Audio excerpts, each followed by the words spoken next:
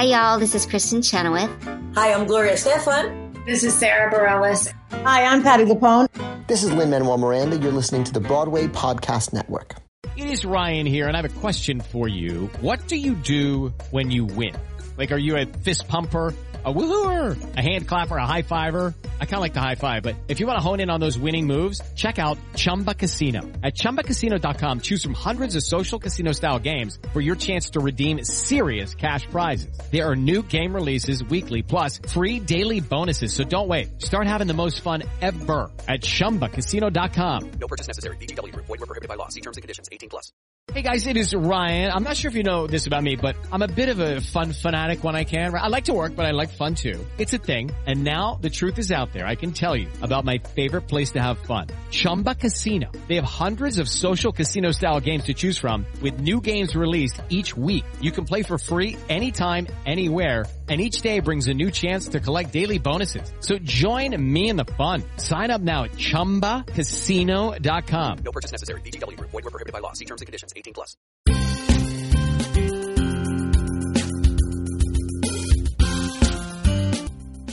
You're listening to Stagecraft, Variety's theater podcast, taking you backstage with the biggest stars and the hottest shows on Broadway, off-Broadway, and beyond. I'm your host, Gordon Cox. On this episode of Stagecraft, I talked to Tatiana Maslany. The shape-shifting actress spent 5 seasons playing a dozen characters in BBC America's sci-fi action series about human cloning, Orphan Black, and won an Emmy Award along the way. Now she's making her New York stage debut in Second Stage Theater's off-Broadway production of Mary Page Marlowe, the new Tracy Letts play that finds the extraordinary in the ordinary moments of one woman's 7 decades of life. Maslany is here in the studio with me to tell us all about it. Hi, Tatiana. Thanks for sitting down with me. Thank you for having me. It seems like the most immediately striking thing about you and Mary Page Marlowe is that you spent all this time on a TV show in which you played all the roles, and now you are starring in a show in which you play only one role and you share it with 5 other women and a baby doll who play the same character at different stages of her life. Was that part of the appeal for you? I mean, the script itself, you know, like Tracy Letts' writing is just so completely embarrassingly accurate and revealing, and reading the scenes that I was going to be doing, reading all of the scenes, really, I just felt so compelled to do it in the sense that it was saying things that I felt that I knew to be true, that I was questioning myself. And because of the sharing of the part, there's like this element of community in it. And that felt oddly like a cool political statement as well. So often, you know, there's one space for a woman in a piece or in a scenario or, you know, a scene or whatever. And this is all of us sharing one role. So there's a real sense of like egolessness to it. It's not my part, it's our part. And we really do speak about it that way. And it's been such a great dismantling of like any preciousness of like ownership. And this real sense of sharing, And what's the play about for you? You mentioned you were talking as we before we turned on the recorder that some people, it seems like they need to think about it when the lights come down. They're not sure what just happened to them. I think that the thing that I loved about the play and how it ends is that it doesn't wrap things up in any kind of cathartic, satisfying way. We don't ever get the release. You're sort of left with the shock of how life ends or how a situation ends, with kind of no aplomb and no ceremony. And that sort of innocuous ending is what life is. And at the same time, you know, I don't want to give away what the last scene is, but it's a fairly like mundane interaction between 2 people who are strangers. And what it highlights is that anybody you're standing behind in line at the grocery store or at the bank or whatever has this life that expands out from them that you would never know because you look at them and be like, that's an ordinary person.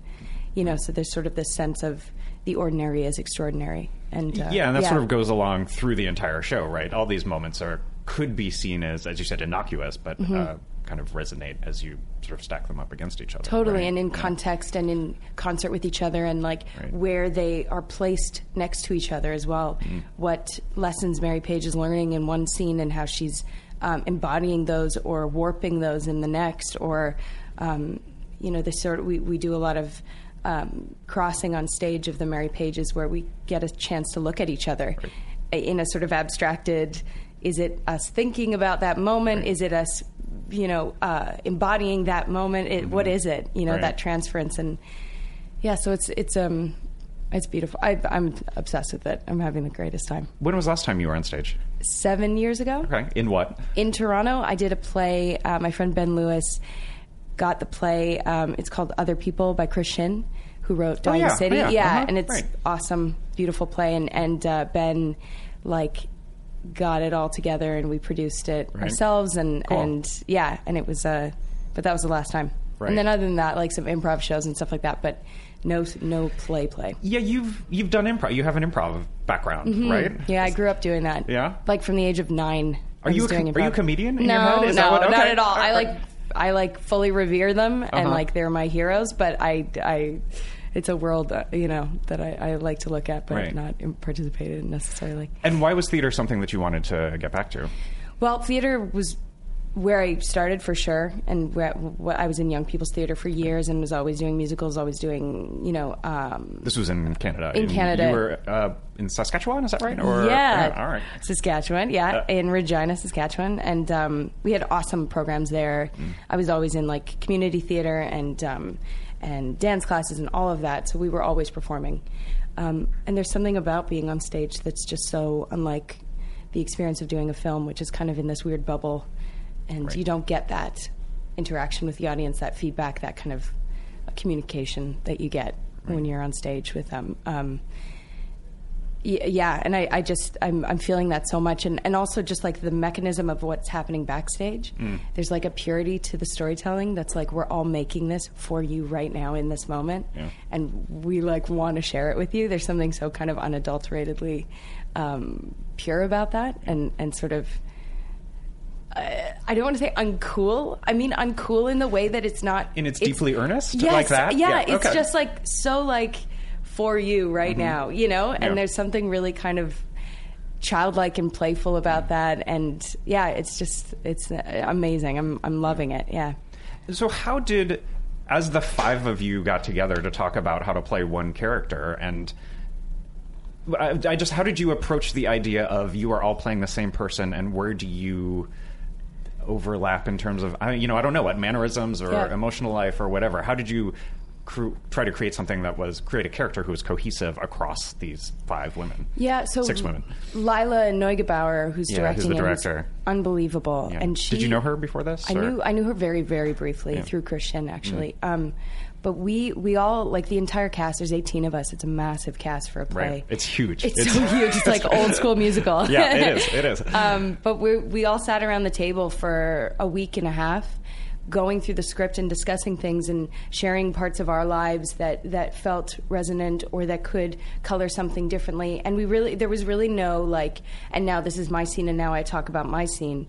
There was a real sharing of story and of ideas and of questions from the start. So it was never individual, as much as we do our individual work. But also then we're working with an awesome vocal coach called Gigi Buffington, who does warm-ups with us. We read each other's scenes, all of us Mary Pages, to speak the words of us at another point or us, in the past, just to kind of get a sense of connection that is sort of unintellectual, Right. And we get to act out each other's scenes with each other, which is really fun. And you learn a lot through how people express themselves or how they inflect or how they gesture. And that's the other thing, is we've been able to sit in rehearsal with each other, watching each other's scenes and watching how, I watch how Susie moves through the scene, how her hands move. This is Susan Porfar, who is one of the Mary Pages. Yep. Yeah, and who's just phenomenal, watching her impulses move through her and going I wonder if I could try that on just to see if that resonates for me, or that gesture feels really resonant, that feels like Mary Page, in my scenes. And, so there's things we steal from each other and share with each other. Right. Mm-hmm. How do you think of your Mary Page as being different from the other Mary Pages in terms of where she is in her life and how she's feeling about it. And all that stuff. I mean, she's starkly different from where we see her at 19. And Emma Gear plays her at 19 with this beautiful openness and possibility. And like, you know, she says the phrase "I don't know," but it means it means 1,000 things. It means the world is open, and there's so many chances, and there's so many opportunities she could seize, and she's willing and ready to do that.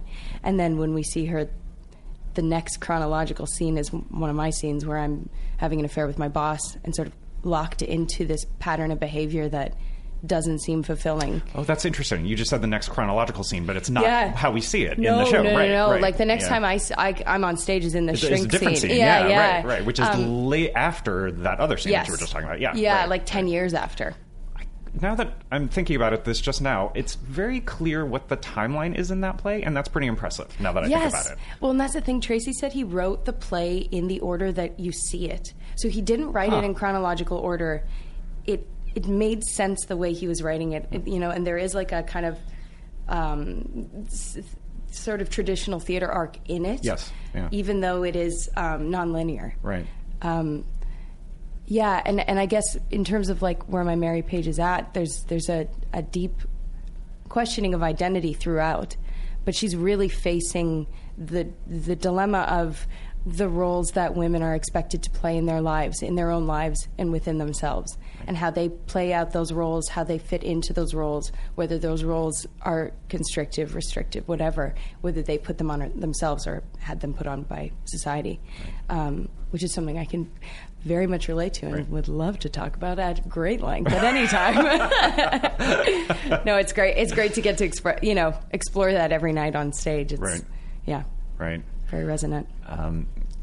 Let's talk a little bit about Orphan Black, because I think it's actually a really appropriate thing to talk about on a theater podcast, because for me that show felt like one of the most theatrical things on television in that it made acting visible in a way that I don't get from anything other than theater usually, right? Like the part where we get to see one actor play multiple characters in a single story is like a thing that happens in Angels in America. Like it's baked into the DNA of Angels in America, for instance, but it's not a thing that we get to see on screen. And that was one of the things that I enjoyed so much about Orphan Black. So my question is, did specifically your work on stage kind of inform the way you kind of created all these characters and differentiated them in your head? Yeah, I mean, I think we had to really kind of go with the gimmick of it and lean into it without, I had to shirk a lot of embarrassment of like people are going to see my acting, you know what I mean, because it is overt. It's like now I'm in a different wig and now I'm doing a different accent and you know I'm the same person.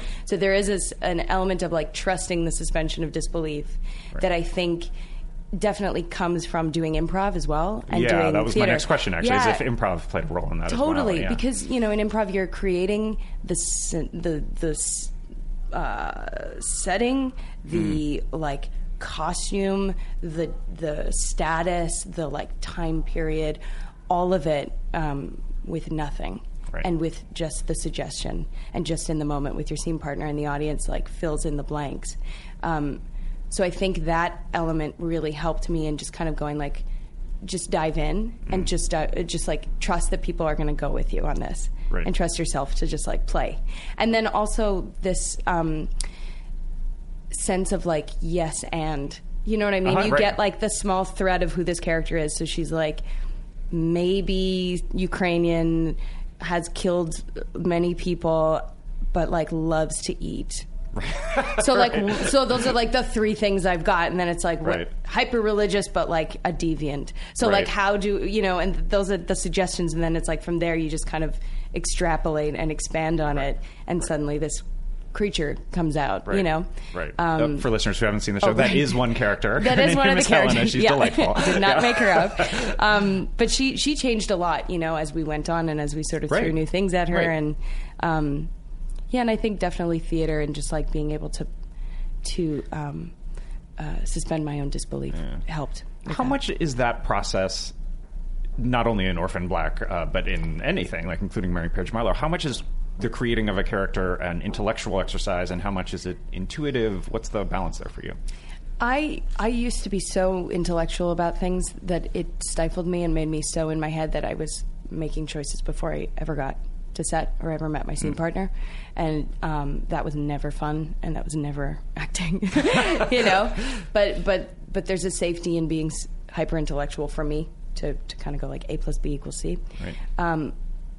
I think because of improv and because of working with certain actors, my partner is an actor and he's extremely intuitive, has massive intellectual interest too, but is such an intuitive, impulse-based actor. And watching him work with his scene partner and really like working to connect with the scene partner, like it just, I'm like, yeah, of course. What the fuck? What am I doing? You know what I mean? And it's just opened up such a huge thing for me in that transference between people. And for me, it's way more instinctive off the top. I try to go with my emotional response to the script. I try to go with like whatever kind of is resonating through me in my life, in the way I feel about doing this piece. Like everything sort of factors in to creating the character. And then when you have something like this where we're sharing a part, you do start to bring into it the intellectual stuff, the backstory, the placement within the chronology that I am. The era in this case, era. where it takes when these individual scenes take place, right? Totally, Yeah, like the lack of freedom that I have in the early 70s as a young woman in the workplace, Right. and the sort of, you know, trying to figure out that role is very different than a young woman nowadays. After we're finally talking about what a fucked up mess it all is, Right. But Mary Page doesn't have that luxury. You know, she knows it in her gut, but she doesn't know it yet to act on it, and there isn't that movement necessarily for her. Yeah, there is a real timeliness to Mary Page Marlowe, isn't there? Mm-hmm. When did you know that going in? When did you sign on? I guess I signed on in January. Okay, so it was always it was resonant. there. Yeah. And you know, Tracy wrote that play a year or two before that, so Yes. it was always part of that play. This is never going away. Right. This play will always be relevant. I have a feeling, you Right. know, even if it is like, oh, remember a time when? Right. But I highly doubt it'll ever be that clean. Right. Yeah. And did creating all those characters on Orphan Black then inform the way you worked on Mary Page Marlowe? How did that work sort of feed into what you do now? Well, I think because that was such a pyrotechnic show. Yeah. Like it was so much about the effect of the transformations and the like amazing technology of putting me into, you know. That is for real true. Oh, it's unreal. The things happen that. Like the camera moves around. The and camera then moves. One we of you pass knocks stuff the to each other. teacup out of totally. another character played by you. It doesn't make any sense. No, I don't know how they do and it. it makes no sense in the moment Right. either. But their intelligent creatures are like the most amazing post-production team, and they just know what they're doing and make it all look effortless, Right. which it definitely is not on anybody's part. You know what I mean?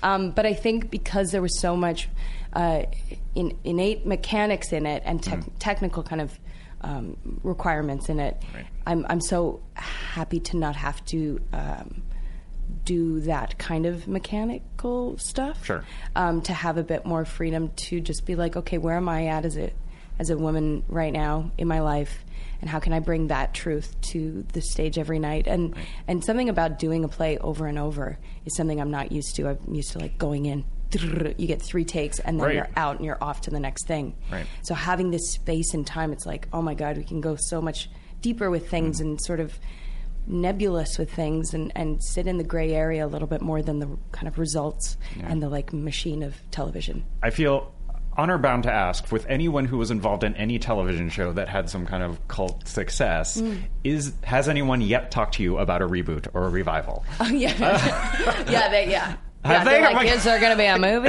Yeah. We're doing a full movie series. No, Right. No. There's action. We got action figures. We got comic books. Right. I mean, well, there's actually There's a whole lot of story content. out there, is. right? Yeah, there's all these yeah. comics that I'm like, oh, cool. I did not know this about. You know what I mean? It's kind of cool. Yeah. Right. So it's Yeah. not a thing that anyone I don't has begun think- talking about. Yeah. I don't right. think so. But I think John Fawcett joked at one point that we would do something like... Who's the creator, yeah. Yeah, who's Yeah. the creator of the show, that when I'm like 70, we're going to do like a reunion special. So all the characters will be like in an old age home. Let's do it. And I'm up for that. Yeah, I right. think that is logical to me. All right. Something too soon doesn't make sense. No, but no, I agree. Let's see Yeah. when they're geriatric. Yeah. Let's do that. Yeah. And So let's talk about what else is on your plate. I know you've got a movie coming out eventually. You worked on a movie. You mentioned your partner, Tom Cullen. Yeah. And he wrote and directed it? Yes. Tell us a little bit. It's called Pink Wall, and Yeah. it sounds superficially a little bit like Mary Page Marlowe. Oddly, yeah. very, very similar in the sense that it's a nonlinear exploration of like kind of innocuous moments in a relationship. Right. Maybe not so innocuous, maybe a little bit more heightened, sort of like we see in Mary Page as well. Right.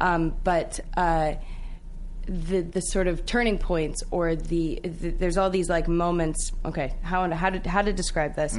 It's 6 scenes from 6 moments within a 6-year relationship, and it's nonlinear. And Tom wrote and directed it. It was his first feature. Wow. We shot it in 9 days in Wales for 0 money. 9 days. 9 days of feature, and we somehow felt like quite luxurious. We're like, That's weird. To me, within it felt very like, God, we've got so much space and time. Because you were only playing one part? Is that because... Maybe, yeah. Like, how long did you shoot an episode of Orphan Black? Was that... Oh, like 7 days? Yeah, right? Yeah, which is not fair at all. Right. Yes. But Tom just like gave us so much freedom. Jay Duplass is my scene is my scene partner in it. Or your co-star. My or you co-star. could say, yeah. That's the word. Yeah, I'm new to this acting thing. So he was always in Tom's mind as like the dream casting because he loves Jay so much. We both do. We just think he's incredible.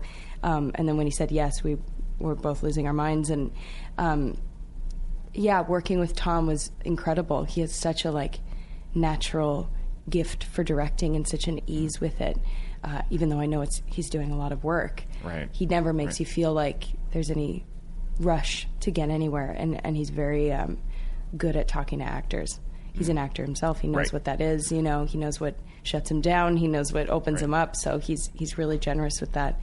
And and we just had the best time. Yeah. And now he's doing post-production on it and like composing. His best friend Chris Heisen is composing music to it. And it's just like I always want to be doing something like that. Yeah, you know, where it's like a family affair. You know, right. Yeah. Do you have interest in writing yourself or writing or directing? Yes. Yeah, I'm still too embarrassed for anybody to see what I have written because I have like stacks of diaries. Oh my God. And I like read those and I'm like, no one will ever see this. No one is ever going to read this. But I definitely, I got a lot of opinions. Okay. Got a lot of thoughts. So I'd love to at some point be able to put those into some kind of storytelling. Right. And I'd love to direct. There's so many of my friends who I think are just so talented and I'd love to direct them and see what that feels like, yeah. And so how would you characterize the projects that sort of get your attention these days, the things you want to do now? I don't know. It's kind of a gut thing. I mean, I did a film recently called Destroyer with Karan Kusama directing, and Nicole Kidman is the lead in it.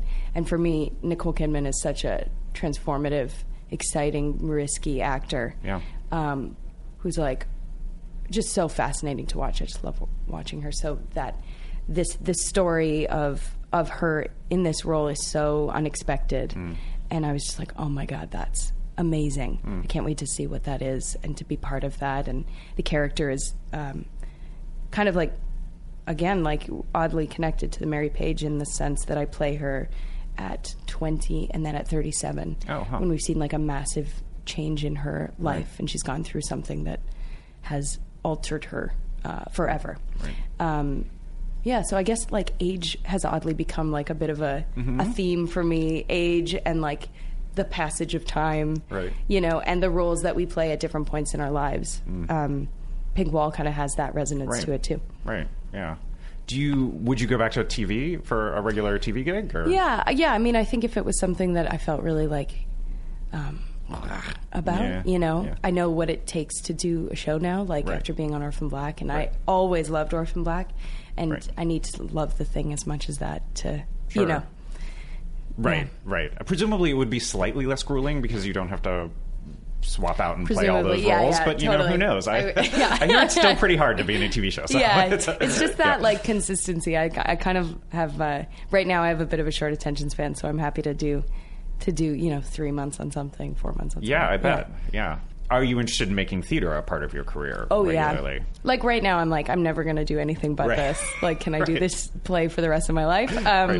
Yeah, I just sort of, I really want to keep doing this. I just love this like collaborative aspect of it. It just is so, it's so much fun. Yeah. So much fun. Do you sing? Is there a musical in your future? Okay. There is musicals in my heart at all times, but I do not have that. They are athletes. Right? It's you know true. what I mean? Yeah, Like, yeah. I remember seeing In the Heights, I think, was the first musical I ever saw. Oh, wow. Which is, I mean, on Broadway. Yeah, I right. saw musicals since I was 4 years old. Sure. Jesus Christ Superstar was the first one. Oh. Terrified me. But Oh, you did a little Jesus Christ Superstar in Orphan Black. Oh, Now yeah. They were like, threw me Threw a you a bone. bone, yeah. Exactly. But when I saw In the Heights, I just remember I was sitting like second row, and the lights went out for intermission, and I turned to my friend and was like, and just like burst into tears because I was just so moved by this talent and being that close to it. I just couldn't. And then I got to go to the Tonys recently and like see Bernadette walk past me, and me and my best friend Tess, who we grew up doing theater together, were like just nerding out. Yeah. I mean, I'm happy to watch them. Other than Jesus Christ Superstar, what are some of the other musicals that live in your heart? Into the Woods. Mm-hmm. Really anything Sondheim. West Side Story. Yeah. I'm kind of like a classic musical theater nerd. Are there any roles that you're dying to play on stage? No, I don't know. I don't know. Are you more of a new work? Do you consider yourself gravitating more toward new work or to maybe. classic roles? Maybe. I've never really played. I mean, with musicals, I always did like we did Annie, we did Oliver, we did everything, Into the Woods, all of that. But I've never really done an old play, I guess. No, I don't know. Right. Yeah, I mean, I'd love to do anything. Right. Yeah.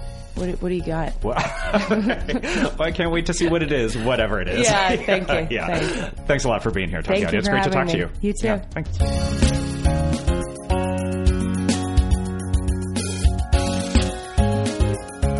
That was Tatiana Maslany, now starring in Second Stage Theater's off-Broadway production of Mary Page Marlowe.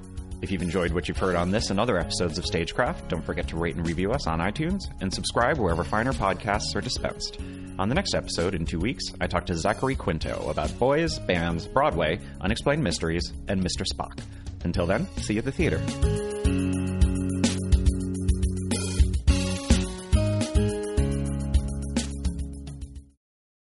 Hey, it's Leslie Odom Jr. here on the Broadway Podcast Network to tell you about the Rise Theater Directory, a program of Maestro Music. Rise is a national online resource designed to connect and empower backstage and administrative and creative theater professionals from underrepresented backgrounds. If you work or aspire to work in the theater community, this can help you find your next project. And if you hire theater professionals, search the Rise Theater Directory to find your next team. Create your profile now and get more information by visiting risetheater.org. That's theater with an RERISETHEATRE.org, because only together we rise.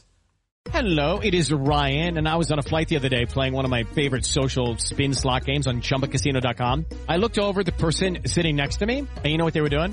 They were also playing Chumba Casino. Coincidence? I think not. Everybody's loving having fun with it. Chumba Casino is home to hundreds of casino-style games that you can play for free anytime, anywhere, even at 30,000 feet. So sign up now at ChumbaCasino.com to claim your free welcome bonus. That's ChumbaCasino.com and live the Chumba life. No purchase necessary. VGW Group. Void where prohibited by law. See terms and conditions. 18+.